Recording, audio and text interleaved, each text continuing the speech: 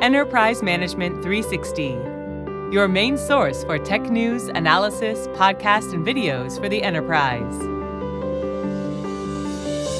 Hello and welcome to the EM360 podcast, where we have a weekly conversation with people who are impacting the enterprise tech landscape. My name is Matt Harris, editor here at EM360 and your host on today's episode. Make sure you stay up to date with all of our latest episodes by subscribing to Apple Podcasts, Spotify, Google Podcasts, or wherever you go for your podcast needs.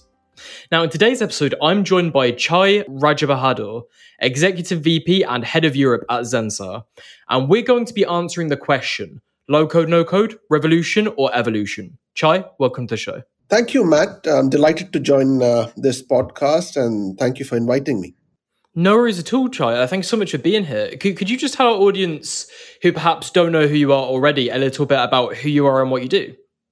Yeah, so my name is Chai. It's a short form for a long Indian name. I'm a proud Zensarian. That's the company I work for. Zensar is a global leading experience, engineering, and technology solutions company. I'm very interested in the topic we're discussing today because, as you rightly said, whether it's a evolution or a revolution, I think low code, no code is a revolution in our industry, and very happy to talk about where this is going in our industry. Yeah, okay, interesting. And my first kind of question here is, I don't necessarily think it's necessary to define low code, no code, but where do you kind of draw the line as to the difference between low code and no code? Yeah, I thought I'll probably, Matt, give a background of where this started from. So low code, no code was always there for many, many years. We had rapid application development tools like Microsoft Access, Excel, actually even Lotus Notes many, many years ago, where business could write their applications directly for their business needs. And that's where the foundation of low code started. The difference between low code and no code is, as the word says, low code is it requires very little code to launch a business application, and no code is where it requires no development or efforts, and you can just launch the business application straight away. There's a very thin line between the two, but low code may also become no code sometimes, and no code can be no code. Got it. It's quite simple then. Yes. And I guess this is becoming more of a hot topic in recent years. I think the adoption of low code, no code is accelerating somewhat within the enterprise. What is accelerating it, and who is benefiting from low code, no code? I think in terms of data, Matt, low code, no code was about $11 billion industry probably this year. It's going to triple or increase 4 times in the next 4 years. So the adoption is definitely very high. People who will benefit from this is, if you remember, Matt, the good old days where organizations used to have, long-term enterprise applications being developed for finance, HR, supply chain. And those were very long, winding efforts. And post-COVID and the speed for digitization, increase your client base through digital channels or improve the experience of your internal employees.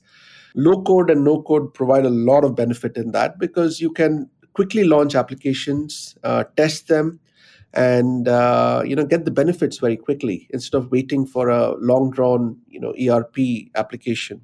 So some of the use, we have seen it ourselves with one of the clients we work with, which is University College of London. They were trying to do a long-drawn ERP process, but the users were not using their applications. So what they did was they used their traditional ERP systems and launched low-code user interfaces on top, which actually increased the adoption of their legacy ERP applications. So yeah, it's a benefit for organizations to launch some new features, new benefits to the customers, or better adoption of their tools by their employees. Got it. And sort of on the subject of the benefits there, what are the benefits of low code and why? I think it's quick to launch, fairly less expensive, and very quick to figure out if it delivers the benefits which it was intended to. And if the benefits are there, you can add more functionality on top by using these low-code, no-code tools. And in your opinion, is the low-code trend here to stay? And how is this going to evolve over time? I think this trend is definitely going to stay, Matt. I think the future evolution will be, there may not be, and I don't want to be speculative, but some of the bigger players may get a lot more engaged in this. We already see Salesforce Lightning, which is similar to this low-code, no-code. There will be consolidation, but low-code, no-code, past providers, traditional development, all of that will continue to survive together. And, the CIO, CTO organizations will have to make sure that it's all integrated well and security is maintained. So low-code, no-code will grow, certainly. But that does not mean the traditional, code-based mainframe environments won't remain.